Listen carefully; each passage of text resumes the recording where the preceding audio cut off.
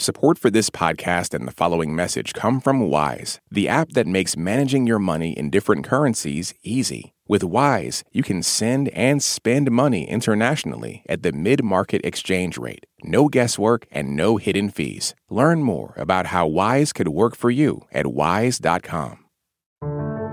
Today on the State of Ukraine, a volunteer fighter from America is laid to rest in Kyiv.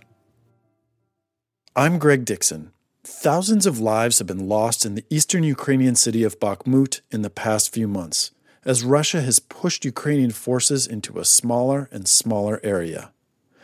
One of those lives belonged to an American who had volunteered to fight on Ukraine's behalf. NPR's Yulian Haida attended his funeral in Kyiv. An honor guard plays Ukraine's national anthem as 6 soldiers carry the hexagonal coffin of Christopher James Campbell. A couple dozen people are gathered here to say their last goodbyes to Campbell, a 27-year-old Florida native who went to fight on behalf of Ukraine last spring. On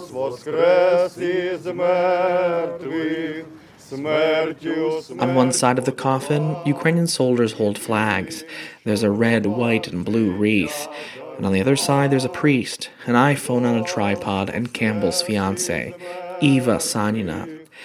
Thousands of miles away in Florida, Campbell's family watches through the iPhone lens as Sanina receives a flag, a certificate of gratitude, and a beret. Slava Ukraini!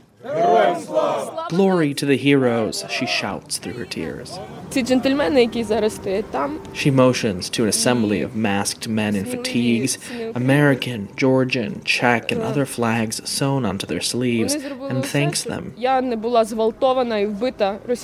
They're brave sons of Ukraine who did everything to prevent people like me from getting raped and murdered. They're preventing genocide. Ukraine's Foreign Legion, which Campbell was part of, has been controversial. A general fatigue as the war drags on also means that fewer volunteers are signing up. Nelson Rumsey and Campbell fought alongside one another in the U.S. Army in Iraq.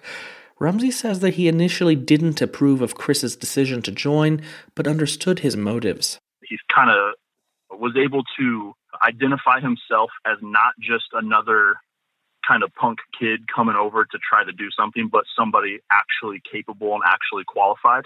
And Rumsey says that something else stood out about Chris. He fell in love with the people that he went to go help. And in that short period of time he spent in Ukraine, his love made an impression.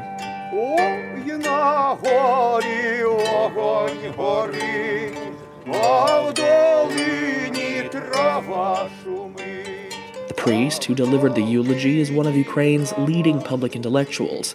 The processional music came from award-winning folk artists, and his would-be father-in-law is a filmmaker. One of his movies, a submission to the Oscars for Best Foreign Film. Sanina says anybody can become Ukrainian so long as they share certain values. And she says Campbell tried very hard. He became Ukrainians among Ukrainians. After the ceremony, she followed Campbell's coffin to a Kyiv cemetery, where he was buried according to his last wishes. Yulian Haida, NPR News, Kyiv.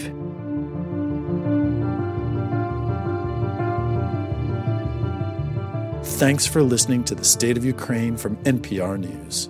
Please come back for more on the war and its impacts around the world.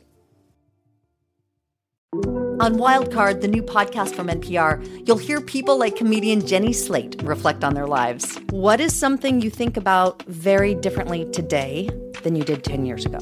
Dressing, like not salad dressing. I've always loved it and I'll never stop. Dressing my body. That's all part of the new game show Wildcard, only from NPR. Listen wherever you get your podcasts. Pro-Palestinian protests have popped up on college campuses across the country.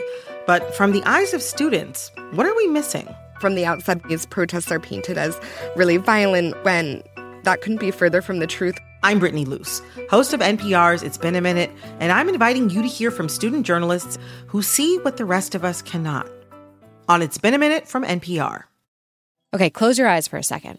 Now imagine you're on your dream vacation.